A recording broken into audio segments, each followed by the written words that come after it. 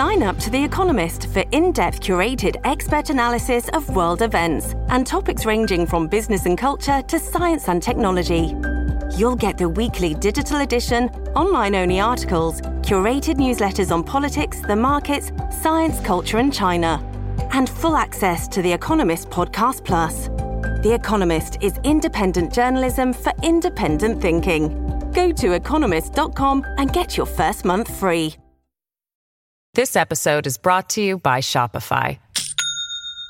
Do you have a point of sale system you can trust, or is it a real POS? You need Shopify for retail. From accepting payments to managing inventory, Shopify POS has everything you need to sell in person. Go to shopify.com/system, all lowercase, to take your retail business to the next level today. That's shopify.com/system. Welcome to the New Books Network.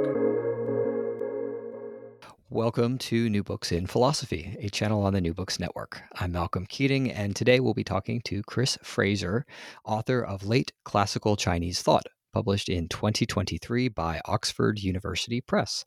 Welcome to New Books in Philosophy, Chris. Thanks, Malcolm. Good to be here. Yeah, glad to have you. Let's dive in. Your book focuses on a pretty short period of time, at least when it comes to the history of Chinese philosophy. It's a short period of time, just 100 years in the 3rd century BCE. Before we dive into all the details, can you give the listeners a brief summary of what your book aims to do with these 100 years and what it argues about them?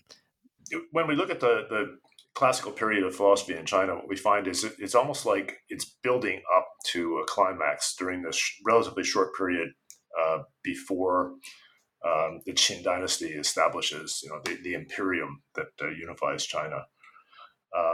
And that's intellectually an especially exciting period, and I wanted to write about that period. Now, part of the motivation was that the Oxford History of Philosophy is intended to present alternative approaches to interesting periods in the history of philosophy of every tradition, and they encouraged the idea that we would take, something of a different approach to the subject. So that was one motivation. Another aspect of it was that there are a number of texts that actually record what are very, very important ideas from this period that tend to be neglected. So standard histories of philosophy tend to focus on, a canonical list of great figures and texts associated with those figures. And there's absolutely nothing wrong with approaching the subject that way. In fact, that's an important way to approach it. But if we want to fill in some of the richness of the subject matter, sometimes we want to take an alternative approach. And that's what I'm doing in this book. In particular, there are works such as all the material collected into a compendium called Guanzi, and material collected into another compendium called the Lü Shi Chunqiu, that are just not taught in standard courses on Chinese philosophy, and they're not really discussed very much in standard histories of Chinese philosophy. And I wanted to show that this material is really, deserving of attention. It's got all kinds of philosophically interesting stuff in it. And at the time, it represented, very important positions in the discourse. So another aim was to do that. And then a third aim with this particular project was I don't think that anybody, at least not writing in a European language, has previously treated that period topically rather than in terms of a canonical list of figures. So this book is organized topically. We have one chapter on metaphysics. We have one chapter on what you and I would call epistemology, a chapter on moral psychology, and so on. And by approaching the subject that way, I'm able to really show how, different texts are presenting points of view that at the time were very much in conversation with each other, that there were debates going on and they were arguing with each other about various points. Great. So we'll get into the text as we dig into each of the chapters, but that's a nice sort of high-level summary of what you're doing with the book. What got you interested in this period of classical Chinese philosophy to begin with? This was one of my formative interests as an undergraduate, actually. I started off being very interested in Zen Buddhism and in Taoism. And the main Taoist text that I was interested in is the Zhuangzi, which I'm still interested in. And very early on, I learned, and then it was reinforced by my dissertation supervisor, Chad Hansen, that if you really wanted to come to grips with the thought of the Zhuangzi, you absolutely needed to really know a lot about the entire context of that period. Yeah. So, and I think that's something that comes across in the book too. The context of the period, you get a sense of how these texts are engaging with one another. Something else that I noticed in the book is that in your introduction, you spent a lot of time explaining the history of these texts and even down to how they were compiled, what they were written on in some cases, and that doesn't always happen in a book that's about philosophy. So, why do you think these facts matter so much for our understanding the philosophy in these texts? That's a really good question, and it's worth explaining, and it's important for readers to understand why that's important, and that's why I spent quite a bit of time on it. In fact, I actually spent even more time on it than you see in the finished book, because there's an appendix treating this material, and the content of the appendix started out as part of the introduction. And one of the readers of the book said, "Hang on, I think it's just too much of this, relatively technical stuff for the introduction of a book that's aimed at a general audience." And that person said, I don't by any means suggest omitting it. Let's just move it to an appendix. Okay, so what's going on there? If we want to understand early Chinese philosophy and we want to work on early Chinese texts to understand what's going on in them, the first thing that we need to understand is that people who were writing back then did not have the concept of a book. Nobody wrote books. Not only that, they don't appear to have had the concept of an author of a book or an authored work. So all of the texts we study are compilations. They're all anthologies. They're all compilations of bits of short writing that would have originated as short comments or very, very short sort of paragraph-length essays, ranging from 500 words to maybe 2,000 words. So you would no one would have written anything longer than a couple thousand words as one piece of writing. And then a lot of this material, whoever wrote it would write it down, and they wouldn't sign their name to it in any way. And they didn't really have this concept that an author, controlled the content of a text that was attributed to them. So it's certainly possible that you and I might have a philosophical conversation, and I might go home and write up some thoughts. And the next time we met, I might present them to you. And you might take them home and read them and think, this is kind of interesting, but I disagree with him about such and such a point. And you might add a paragraph to the text that I had presented to you, maybe recontextualizing it or commenting on it in some way, or maybe expanding. If you did agree with me, maybe you'd be expanding it in some way.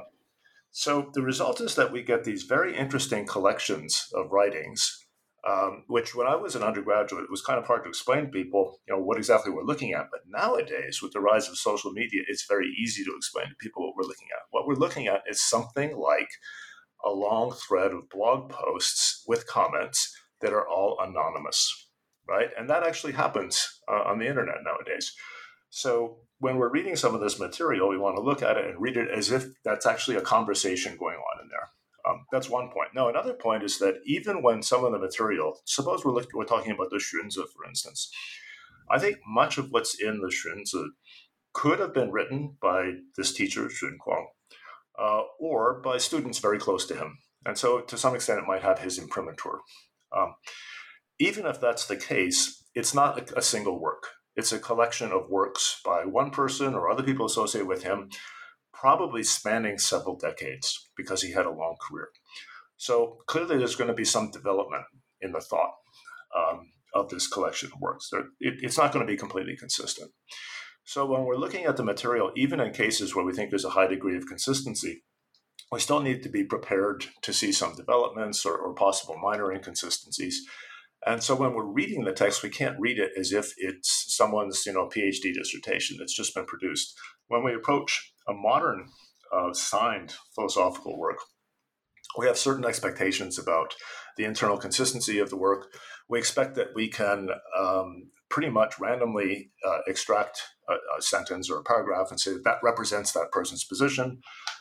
We think that we can extract a sentence from chapter 1 and another sentence from chapter 4 and put them together and say the two of these together represent, that person's position. We're allowed to add together different parts of the position. And when we're working with these early Chinese texts, we can't do that. That's not the way to approach them. And in some cases, we just have no idea even who wrote them. So that might raise worries in some readers' minds about interpretive coherence. So normally we interpret a work as being internally coherent on the assumption that it was produced by a particular author at a particular time to present a particular point of view. And here we're suggesting that these texts were not produced that way. So does that mean that in interpreting them, anything goes? And I needed to include a bit of a discussion about that because, well, no, it doesn't. Because if we think again of the blog post, the thread of posts analogy, there's still a kind of coherence in play here. It's the coherence of a conversation rather than the coherence of a single integral work. But you still have a sort of coherence.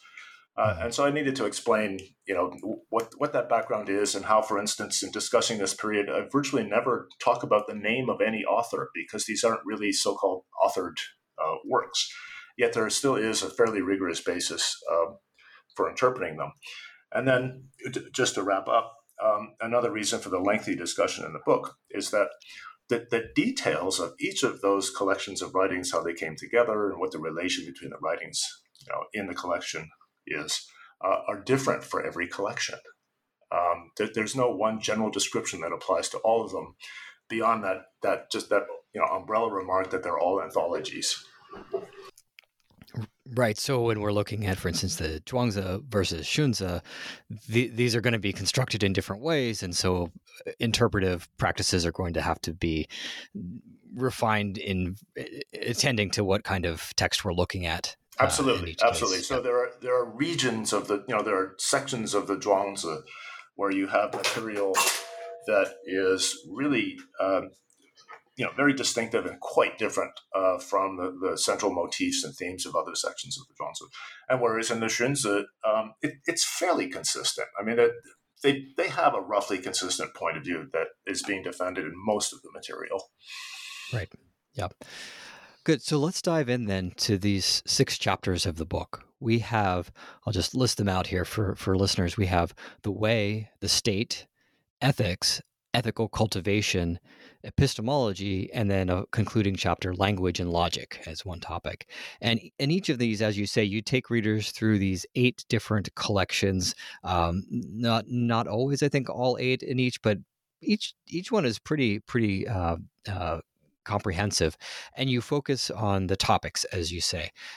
Now, in the book, I believe you say that readers can take up the chapters separately, but it seemed to me in reading that the first chapter, the way, is pretty crucial for the ones that follow.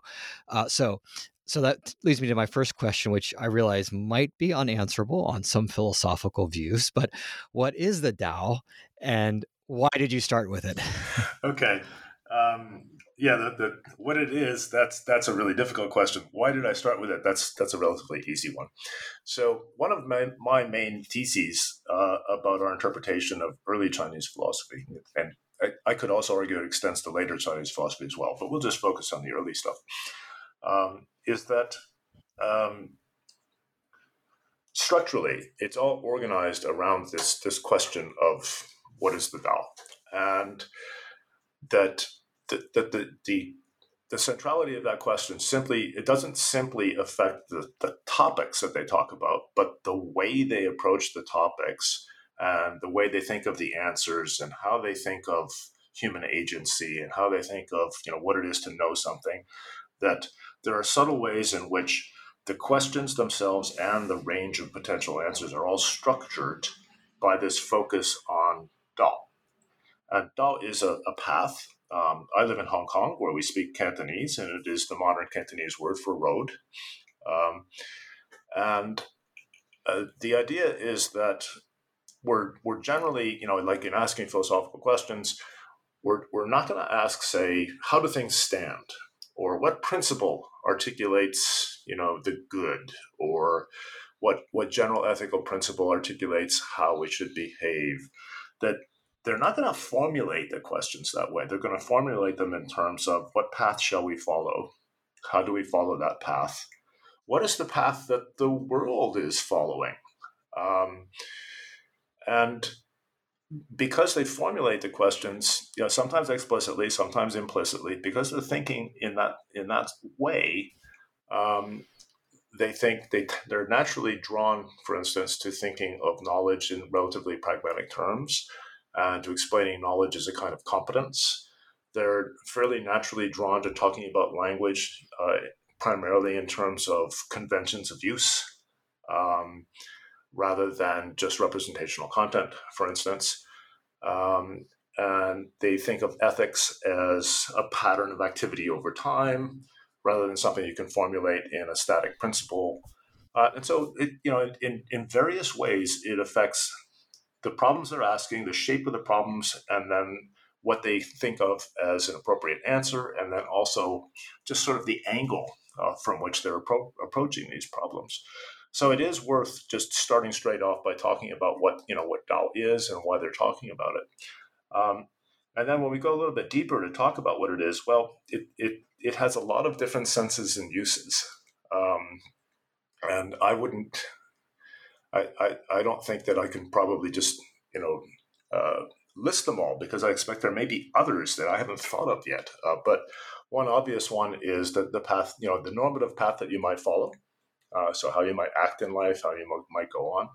Another is the descriptive. So you have a normative versus descriptive distinction here. The path that you actually follow as opposed to the ideal path that you should be following.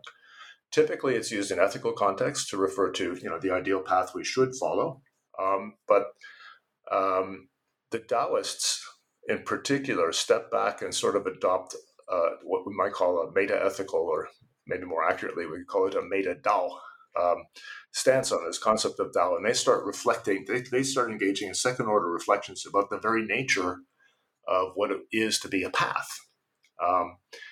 Another use of the word which shows up as soon as we start to try to talk about it in English is if we interpret Dao as something like a way, it's both the actions you perform, the path of conduct you follow, and also how you follow it, the way you do it. So it's what you do, but also the way you do it. And so we also have a lot of attention to, in effect, the style by which you follow the Dao. That's part of the Dao as well. And then another point that I treat in that chapter is that a number of early thinkers, perhaps most prominent here would be the early Maoists, but pretty much at one point or other, almost everybody adopts what, for convenience, I'll call a naturalist stance, on which they try to find authority for or justify their conception of Tao by tying it in some way to nature, to the natural world. So the most naive statement of that view might be something like, the Tao we should follow is the Tao that somehow nature has programmed us to follow. Another variation of the view might be, nature itself follows a certain sort of Tao, and that's the appropriate Tao for everybody to follow. We just have to recognize what that is. The Maoists have a theological take on this. The Maoists think that nature is, in effect, a kind of deity. They think of it as a sky deity. And they think that that sky deity, which they call Tian, actually follows a certain Dao. And that because Tian is very wise, Tian is able to recognize the correct Dao. And therefore, we can learn from observing the deity what the correct Dao is and figure out what we should do in order to conform to that Dao. So you've got a lot of different schools in one way or another trying to tie their conception of the normative path to follow to some aspect of nature, either the path that nature follows or the path that nature, kind of embeds in us when we were born, or the path that nature presents to us to follow. And another, tendency that we see in early Chinese thought is that, again, it's the generally Taoist texts that do this, is they kind of step back and think in very, very general terms about whether or not nature actually has a Tao that it follows. And that's where we get the sorts of ideas that we find in the Tao Te Ching, for instance, about there being some very mysterious, very fundamental sort of pathfulness of the world that in some sense grounds every conception of Tao, but cannot be articulated because it itself is indeterminate and is more like an open field than a narrow fixed path for us to follow. So in the structure of the book, yeah, it did seem like it was worth trying to explain some of those issues and then explain a number of different takes on those issues that we're likely to find. And then we can easily see, I think, as you said, as you read through the book, if you do start with chapter 1, you can see how some of those ideas are supporting the different takes that different texts offer on other questions as well. So when you're talking about the Taoists, who are the Taoists in your view in the book? So I don't really treat the Dao De Jing in this text. I'm considering it to be just a little, most of it at least, to be just a little bit earlier than the period I'm trying to focus on. And it's good of you to ask that question because Taoist is a very, very vague term, and it wasn't a label that was actually used during this period. It was a retrospective label invented by Chinese scholars after this period. So they're looking back and labeling certain people Taoists or certain texts Taoists, but those texts and the people who produced those texts would not have thought about themselves that way because the label simply didn't exist. And it doesn't seem that they had a general label for what they were doing. But when we're using the label in this particular context, we're referring primarily to a fairly wide range of ideas that we find in the Zhuangzi, and then selected material that's in the Guanzi and the Annals of Lü Buwei, the Chinese name is Lü Shi Chunqiu.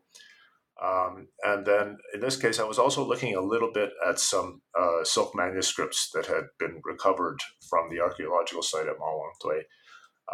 And again, the categorization or the intellectual affiliations of that material is very much up for discussion. So I don't want to suggest authoritatively that that's just Taoist material, but it's clearly related to it in various ways. Great, that's helpful. Primary focus then would be Zhuangzi. The question that I would have to leave us or to move us from this section to the rest is, what might you say is maybe the biggest or the most central controversy involving the Tao in the Warring States period, and what was at stake there? What's the content of it? So the Tao refers to the appropriate path of personal conduct and social political relations, social political conduct. And so the driving question is, what is the Tao? And an auxiliary question is, and how do we follow it? If we identify what it is, how do we manage to conform to it? And you've got some responses to that issue that advocate a very sort of activist, authoritarian approach to Tao, guided by political leadership. In some cases, which would actually coercively, force people to go along with a certain conception of the Tao. And then you've got, especially in the Zhuangzi, you've got a response along the lines of, well, first of all, there cannot be any general account of it that would apply to everybody. There's no, justified way of arguing that a particular Tao is privileged and therefore should be forced on everyone. And second, the best way to follow the justified Tao is something more along the lines of a laissez-faire government, in which you allow people to express certain tendencies that come inherently to them, given their capacities and the context in which they find themselves. So that's just the central driving question of the entire discourse, really. Yeah, and that brings us right into the second chapter on the state, which is really about political philosophy and to some degree too, as you point out, ethical philosophy. These two are not neatly carved apart in this context. So maybe let's step back for a minute. I called this the Warring States period a minute ago, and I'm not sure that we talked about this. I think that might be relevant for understanding what's going on in these debates. Can you tell us a little bit about how Chinese society was structured then, so we can appreciate what's the debates about the state? Right. So strictly speaking, we should call it something like Proto-China. So this is what we know as the Chinese world during the pre-imperial period, the region that we're talking about is much smaller than the region of today's China, today's Chinese state. And it's divided into numerous smaller states, roughly in the way that we think of Europe. So you've got a number you've got various smaller kingdoms.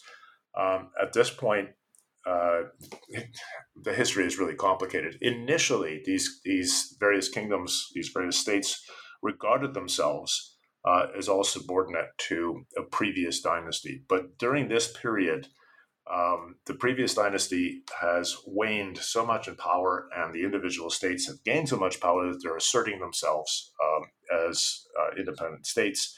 And many of the leaders of these states have the aim of unifying a new empire under their own rule.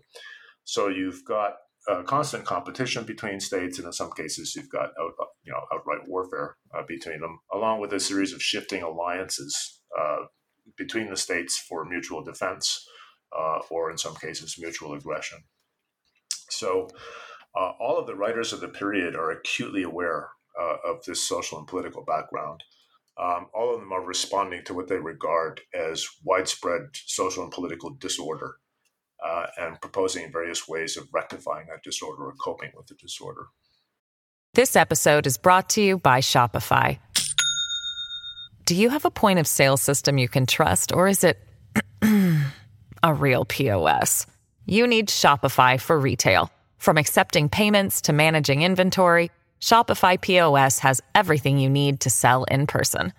Go to shopify.com/system, all lowercase, to take your retail business to the next level today. That's shopify.com/system. Yeah, and one thing that struck me in the chapter is the appeal to something like a state of nature in multiple of the texts. And typically, for people familiar with Western philosophy, that's associated with Hobbes, right? Who was in his own sort of warring states period, you might say, in the Civil War. Um, but how do these thinkers understand the state of nature, and what do they conclude about it from what the state might need to look like, what governance should be? Yeah. Okay. It's not obvious how to give one general answer to that question. You can take each one at a time, maybe talk about the different texts. That's fine. Yeah. I might not remember them all. But one reason I included that is it's interesting to look at what different traditions have to say about the origin of the state. And in Chinese thought, the justification of political authority tends to not be a really explicit, prominent issue. But by looking at what they have to say about the origin of the state, you can kind of extract or at least interpolate what you think their views on the justification of authority might be. And I thought it was very interesting to look at what different texts had to say about the origin of the state. One reason being that many people are not aware that there is this tradition in Chinese thought of talking about the transition from a state of nature into a state of an organized political society. Now, one thing that's intriguing is that when you look at these different accounts of the state of nature, they assume very different things about how things were before the rise of organized political societies.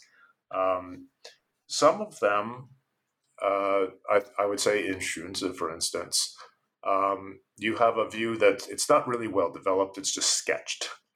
But that's a little bit like a Hobbesian view, in that Xunzi sees the original state of nature as one in which people come to conflict with each other because they're all pursuing the objects of their desires, and there are inadequate resources to fulfill everybody's desires. So this is not identical to Hobbes's conception of people coming into conflict with each other over their pursuit of what he calls felicity. But there's some similarities between the two of them. And then that contrasts, for instance, with an older version of a state of nature theory in the Chinese tradition, that of the Mohists, who hold that in a state of nature, people would come into conflict because there's no unity in values, there's no unity in ethical norms. And the Mohists see people as all very deeply committed to their own conception of what's right or wrong, their own ethical norms, but unable to live together harmoniously because they disagree about what those norms are. And they're all interfering in each other's business and telling each other what's right and wrong and how other people should change what they're doing. So the Maoists think that you exit the state of nature by finding a way to unify the norms that everybody's going to act on. And we've got a number of other conceptions of the state of nature as well. There's one involving the strong dominating and abusing the weak. And there are others in which basically moral teachers emerge. Maybe what's distinctive of all of these in the Chinese tradition is that there tends to be, in that move, that exit from the state of nature, there tends to be an element of a kind of moral leadership and moral identification.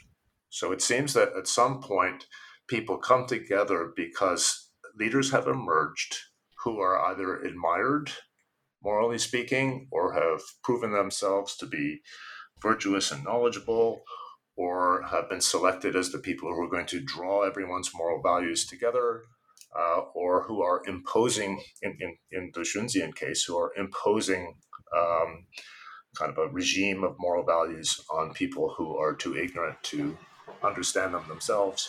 But in each case, it seems that part of the move to establish the legitimacy of political society, and part of what's involved in getting people to identify with it, is getting them to identify morally with the values that society is going to promulgate.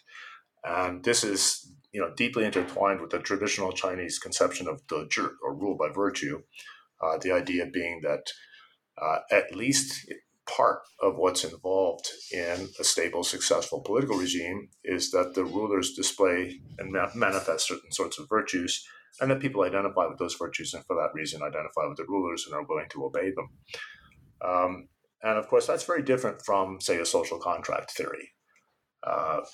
And there's no conception, for instance, of people somehow starting off with a kind of authority over themselves, which they then contract or license to the state. You don't have any picture like that.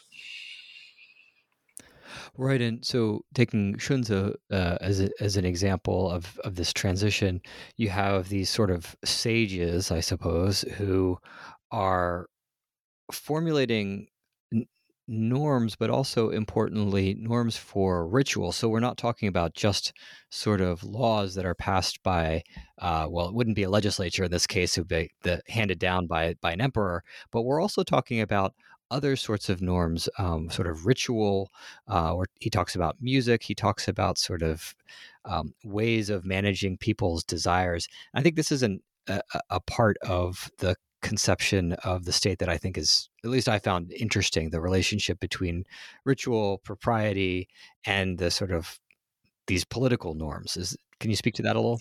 Yeah, that's a very, very rich question. There are many dimensions to it. Now, in the Xunzi, I don't think this is entirely, I'm not sure there's a paragraph that puts this point explicitly, but you can very easily tie together 3 or 4 paragraphs of the Xunzi into a picture on which our emergence from a state of nature into political society is also at the same time a process of us becoming more fully human. Because Xunzi thinks that to be full, what distinguishes humans from animals is, in effect, our political culture. And that if humans do not live in organized political societies, then we somehow are living a subhuman life. We're failing to be fully human, as he understands it. So in other words, to become human is a social and cultural achievement that can only be carried out in the context of political society for Xunzi. So that's one interesting feature of the Xunzian view. Another is, as you mentioned, that the organizing norms that are imposed on society are these norms of ritualized propriety. So ritual propriety covers everything from things like saying please and thank you and shaking hands at appropriate times to conducting wedding ceremonies and funerals and things like that. And in Xunzi and in much of Confucian philosophy, you find this approach to ethics that's, formally speaking, so in terms of the content, you might have various virtues, but in terms of some sort of explicit norm or instruction to follow, formally, you've got these norms of ritual propriety. So instead of thinking in terms of principles like the principle of utility or or some version of a categorical imperative or something like that. They're thinking at the level of how you train yourself to be the sort of person who treats other people according to appropriate etiquette. That etiquette ends up being a core guideline to how we interact with others. Now, when you think about it, there's something very insightful about that approach, because we might think etiquette, it's sort of trivial and it's very contingent. You could have different forms of etiquette in different cultures, and that's all true, of course. But part of what goes on with training in etiquette is training to notice our relations to others and to notice different people's needs and how to coordinate the fulfillment of these needs and how to achieve a certain sort of smooth flowing, harmonious interaction with other people. And when you look at it at that level of generality, you can see that etiquette is fulfilling many of what we might think of as the ends or functions of ethics, more broadly construed. So that's one aspect of this emphasis on ritual propriety. Now, another aspect, and this is really quite interesting, is that Xunzi traces the origin of political society to these ancient sage kings' response to conditions in the state of nature. And the response that's identified repeatedly in the Xunzi is that they, in the state of nature, you had disorder arising from conflict over scarce resources, and the sage kings loathed or hated this disorder. In Chinese, the phrase is 物其乱. So they thought it was awful. They thought it was loathsome. And that's something of what you might, I would characterize that as an aesthetic response. So it's going back to like these sagely figures emerging and basically finding this a mess that we need to clean up in some way because it's so displeasing. Now, it's also, strictly in terms of utility, it's also bad for everybody. But the way the text, phrases their initial motivation, they don't emphasize that consequentialist side of it so much as this more aesthetic side of it. And so they invented a system by which to impose order on this state of disorder. And the key aspect of that system that they imposed was that it divided up society into various social roles. And each of these social roles was associated with certain duties and certain norms of ritual propriety. So the norms of ritual propriety are very, very closely integrated with a system of social norms, a system of social roles that within the Xunzi is understood to be a hierarchical system involving political roles and kinship relations. So, yeah, go ahead. Sorry, go ahead.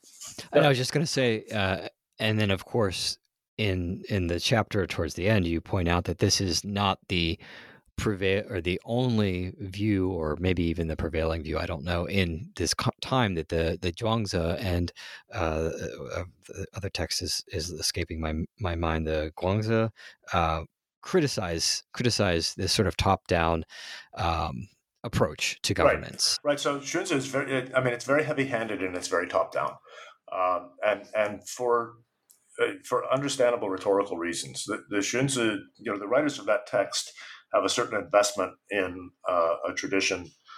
And if they were to suggest that any of us could somehow come together and think up an appropriate set of norms by which to organize society, it would tend to rob their tradition of authority. So they don't want to allow that. They want to insist that only these ancient sagely figures were in a position to bootstrap society into this hierarchical, well-organized, orderly structure, and that once that's done, we shouldn't tamper with the system. Yeah. So let's look at the chapter on ethics, because you already started to mention some of these categories like consequentialism. You spent some time talking about different interpretations of the ethical theories, consequentialist, deontological, and so on. I was curious. I wanted to step back a little bit and see if you could say something about how you engage in this kind of reconstruction, given that, as you've emphasized, these texts are very different than, say, even consequentialists like utilitarians that we have in the sort of modern period, and they're not labeling their theories in this way. And some of them are dialogues and stories. How do you think about pulling out from these texts commitments to these sort of ethical approaches? Yeah, so we obviously want to be really careful, and we want to do everything we can to avoid distorting the views in the text by imposing any sort of inappropriate label on them. But I think some of these labels are loose enough and general enough that they're likely to fit in certain circumstances.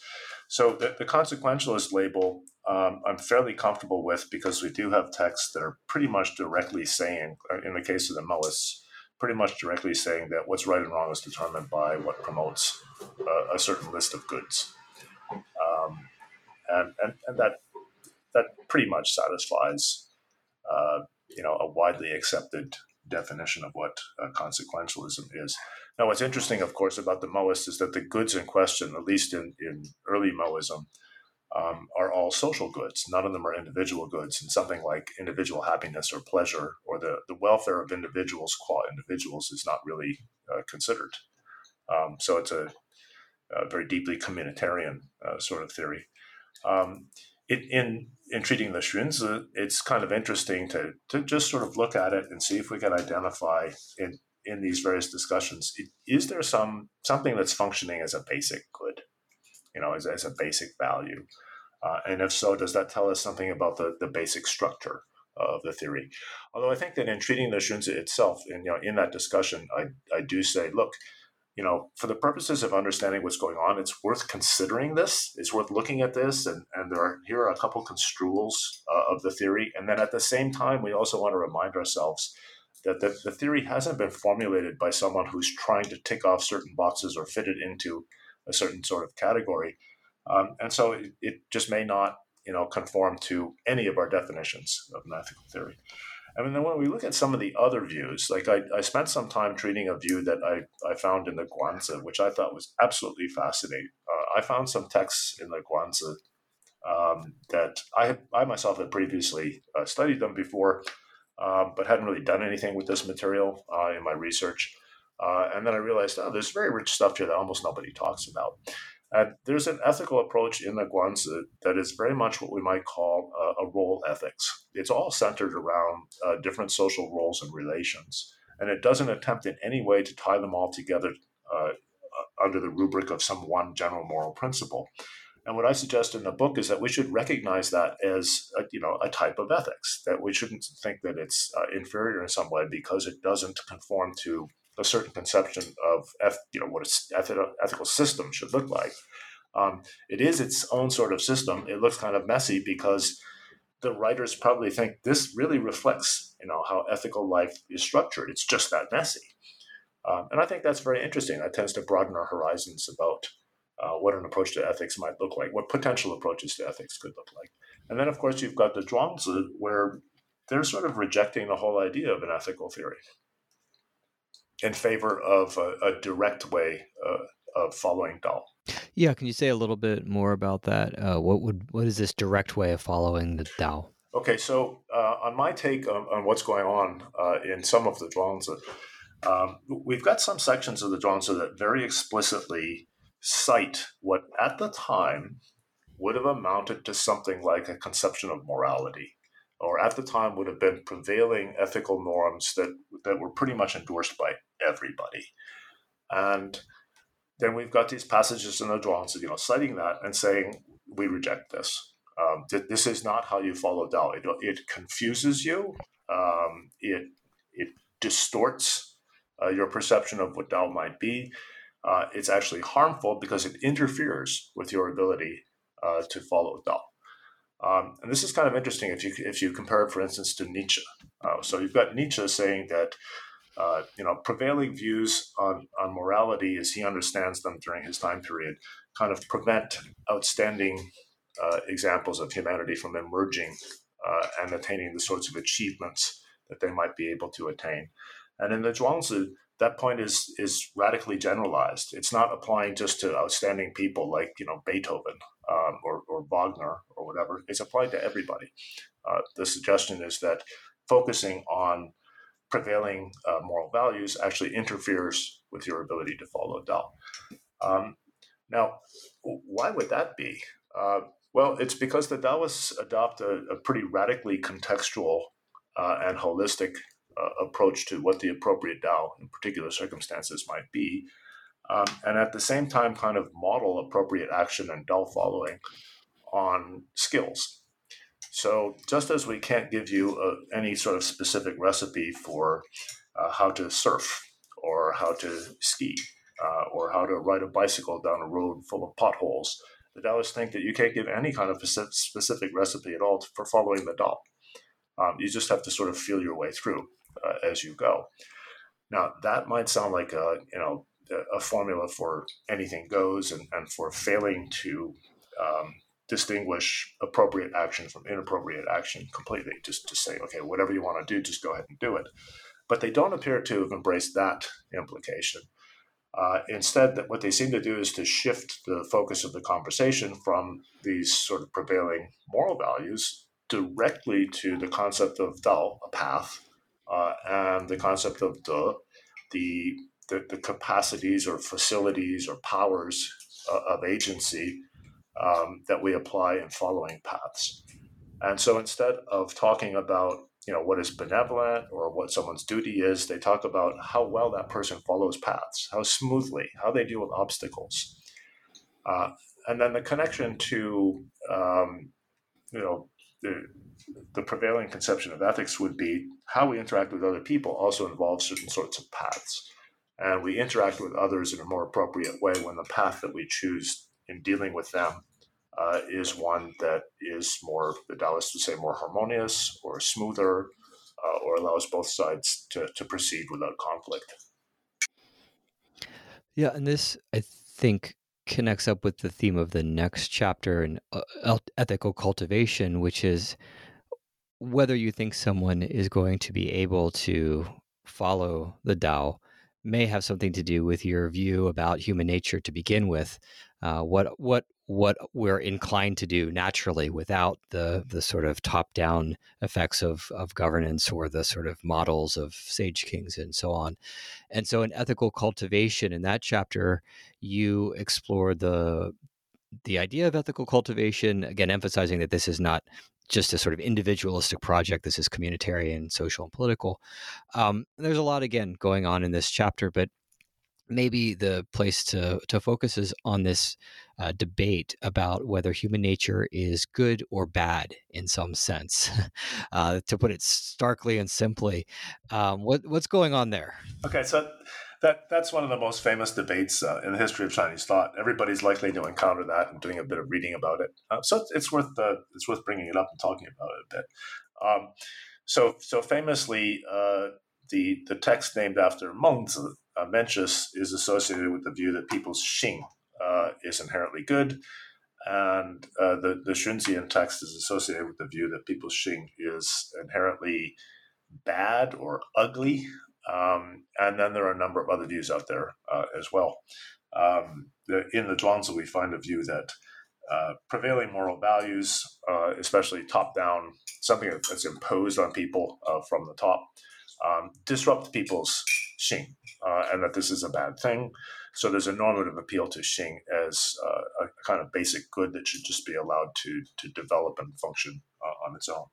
So that core concept that they're all talking about sometimes gets interpreted as human nature, which isn't that great a translation. A better translation would be something like people's inherent nature or people's inherent dispositions.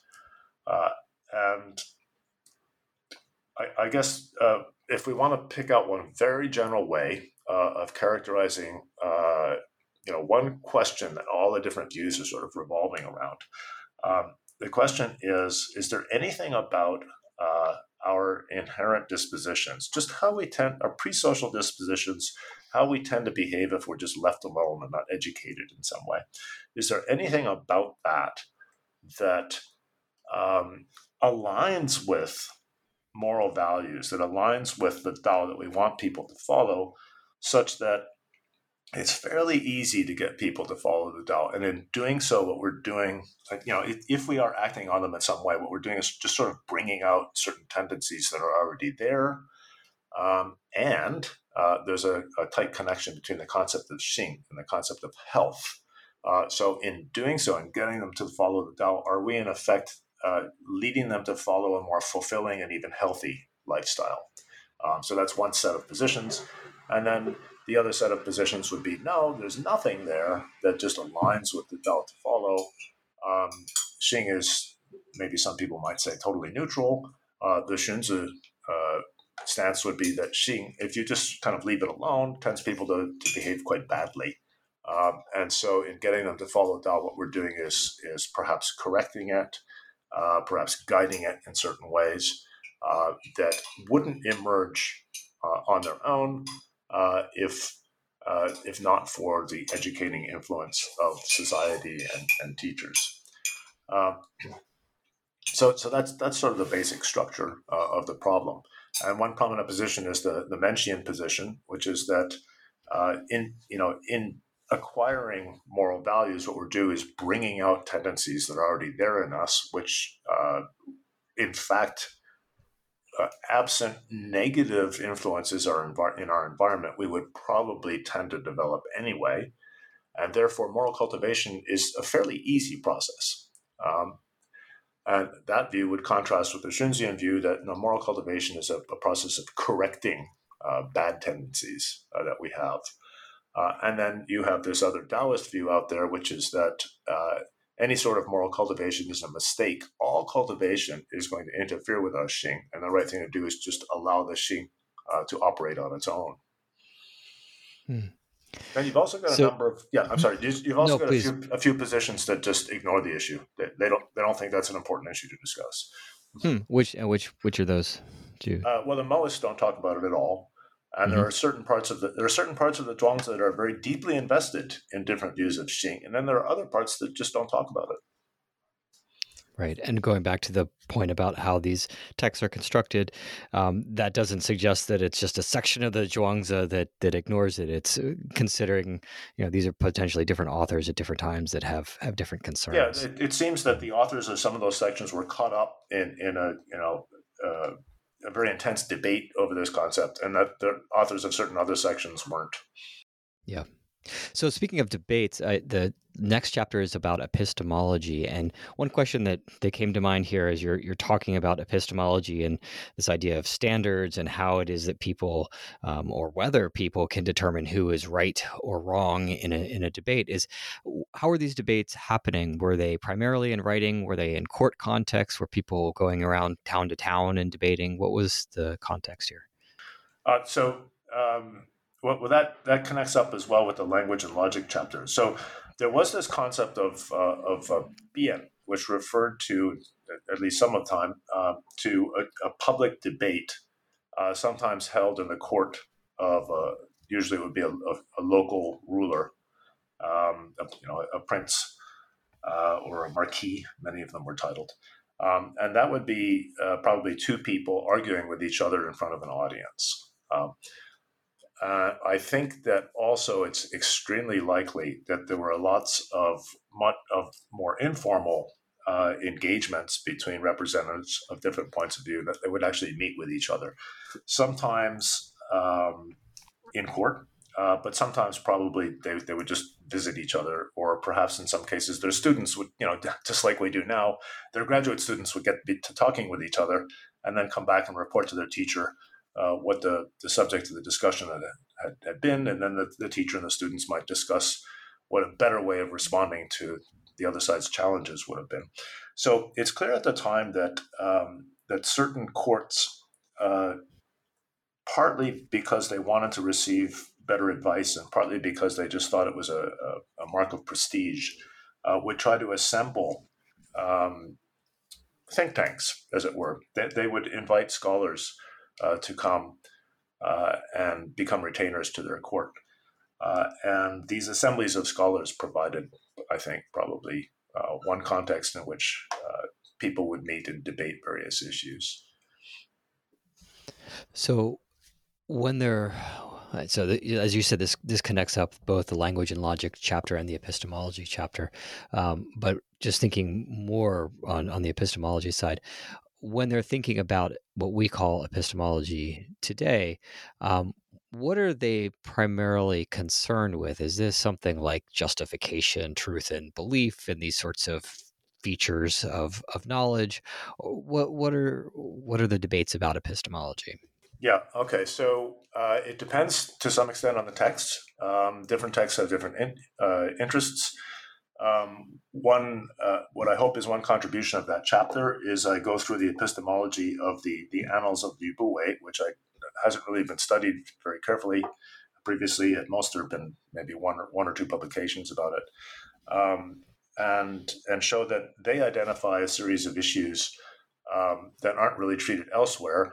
But intriguingly, that text itself, in the preface to the text, identifies knowledge as one of its key themes, one of the key concerns of the text as a whole. Now, of course, in titling that chapter epistemology, I'm stretching the scope of the term a little bit. All I mean by that is that we've got these texts that are talking about knowledge, and they may not be doing so in an especially theoretical way, but it's obvious that they're concerned about it and they have views about what it is. And that's enough, I think, for us to say that there's an epistemology there. In the Xunzi, there's an explicit name for what they're talking about. They call it arts of the heart or arts of the mind, which is a pretty good label for what they want to do. And what's intriguing about that is that they see it, and that's really helpful, actually. Anything that gets called an art in early Chinese texts is something that's a practical skill of some kind, or it's involved with practical applications of some kind. So if we were using Greek terminology, I think we'd say it was a techne, not an episteme. And so they're seeing it as a set of skills that you can develop over time, and it's skills at getting distinctions right, basically. Conceptually, the structure is like this: in order to follow the Tao, the path, you need to distinguish what is the path from what is not the path, and that basic model of distinguishing what is something from what is not something turns out to be like the fundamental move in their understanding of perception, cognition, argumentation, ethical decision theory, checking or justifying some action you've taken. They're thinking of all of those things fundamentally in terms of drawing a distinction between what is the thing in question and what's not the thing in question. And the way they understand the basis for that distinction, what you're doing when you're drawing that distinction, is performing an operation of pattern recognition. You're recognizing what is or is not the same sort of pattern. So it's all based on drawing analogies, recognizing similarities, and drawing analogies. So you have knowledge when you are very, very good at reliably getting all of those distinctions right, recognizing what the patterns are, which amounts to recognizing similarities in things and how things are probably going to keep going and how they're related to other sorts of things. And so knowledge is understood as being organized taxonomically in terms of drawing similarities, drawing distinctions between what is or is not similar. And possessing knowledge is a matter of possessing a competence in drawing distinctions between what is or is not similar. And what's intriguing about that is that in none of these early texts does the concept of knowledge involve a justification condition. So they don't think of knowledge as some sort of psychological attitude or state that then requires some sort of justification and also must correspond to how things stand. Instead, they'd see it as just a reliable ability to get things right. And the way that they handle the problem of lucky guesses is by building reliability into their concept of knowledge. So the concept of knowledge is inherently diachronic in that typically when they're talking about knowledge, they're not going to talk about one particular belief held at one time instant as counting as knowledge. They're going to be looking at competence over time. And say attribute knowledge to a person on the grounds that they're consistently drawing a certain sort of distinction correctly. Right. And so again, We've a few minutes left here, so I don't want to take up too much more of your time, but I do want to get to the language and logic discussion. So again, though, what we've seen here is the going back to the Tao. That seems to be important in understanding what's going on in epistemology. This idea of competence with a techne, a skill, following a path. The other thing you mentioned that I wanted to pick up on going to the language and logic chapter is about distinctions, and the idea of sort of rectifying names is something that comes up a lot and seems to involve something like distinctions about groupings or getting things right in some sense. Can you unpack that a little bit? Real quick too, I just have one aside that maybe you want to riff on a little bit. Is that there's this great story about rectifying names in terms of a rabbit and its parts, and I thought that was pretty funny because of, Quine has this famous thought experiment about govagai, meaning undetached rabbit parts, but I took it that the lesson wasn't that rectifying names was somehow about indeterminacy of translation or something like that. It's something else is going on here, right? Yeah. It's funny though that there's a sense in which rectifying names is an attempt to fix the reference of names. So you'll recall that Quine said a lot of people. Quine also talked about the inscrutability of reference, right? And he said that a lot of people conflate the issue of the indeterminacy of translation and the inscrutability of reference. And he says, no, even if you're really, really sure about the translation, there's still some degree of indeterminacy. Maybe I should have said indeterminacy of reference. And rectifying names is to some extent an attempt to make reference determinate. And there are voices in these texts, again, associated with the Taoists, because they just criticize all of the prevailing views about everything. The Taoists are the people out there saying, no, there's more to it than that, or no, you're making assumptions here that maybe you can't justify. And the Taoists are the ones who come along and say, no, we can use language to communicate with each other, even if reference is indeterminate. You don't need to try to make reference determinate, and in fact, you can't. So there's a bit of a Quinean flavor to that position. The quick way of saying just a few words about early Chinese approaches to language is that, we take Introduction to Philosophy or we take Philosophy of Language, and in the first few weeks tend to find ourselves focusing on the speech act of reporting how things stand. The cat is on the mat, something like that. And so we start thinking of the paradigmatic speech act as a speech act in which you state a fact of some kind. And in early Chinese philosophical discourse, they thought of the paradigmatic speech act as an instruction, when you tell someone to do something. And so a lot of what they have to say about language follows from that. If you've studied, philosophy of language or the history of 20th century philosophy, if you think of the example that occurs very early in Wittgenstein's philosophical investigations, where he describes a simple language game where a builder is shouting instructions to his apprentice, and the apprentice has to pick up various bricks or slabs or blocks and bring them over to the builder. They're thinking of a scenario more like that. So this whole rectification of names thing, or correcting names, is a discussion of how, in order to interpret instructions or laws, people need to be able to pick out the reference of the terms that are used in the instructions or laws. And that's why in the famous passage in the Confucian Analects, it says that if you don't rectify names, ultimately people will be unable to move hand or foot. How strange, right? If you don't clarify the reference of names, people won't be able to move. That seems like a weird thing to say. But when you understand that they're talking about things like interpreting laws, imagine you had, a law was promulgated that said that anyone who does X will be, punished by death, and nobody can figure out what X is. So they don't know what they can or cannot do. So they're petrified, so they're unable to move. And that's the sort of thing that it's getting at, that because, the speech act in question is one of following a rule, following an instruction, following a law. In order to do it, you need to be able to fix the reference of the terms at least to a sufficient extent that you know what stone the builder is calling for, or precisely what kind of activity, what sort of conduct the law is forbidding. Oh, so that you can, again, back to the first chapter, so that you can follow the Tao. Exactly. So the second.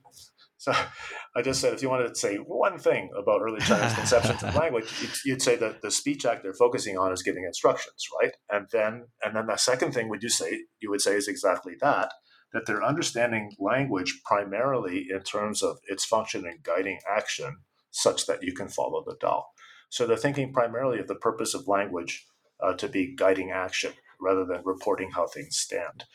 Now, that's not to say that when they get around to treating the functions of terms, for instance, of names, as they call them, that they don't also explain descriptive and reporting functions of language. Of course they do. If you don't have an account of the reporting function of language, then your account of the action guiding function of language is not going to work. There's going to be just huge holes in it. So they do that as well. But the primary focus, as you say, is on how you use language to guide people to follow Tao.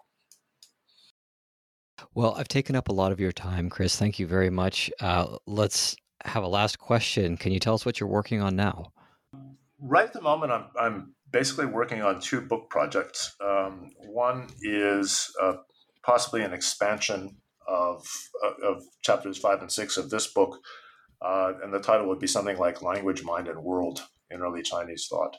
And the other is a very deep dive into the Taoist concept of Wu Wei, taking no action or non-doing, trying to tease out just exactly what it's referring to in different texts and what the implications are for philosophy of mind.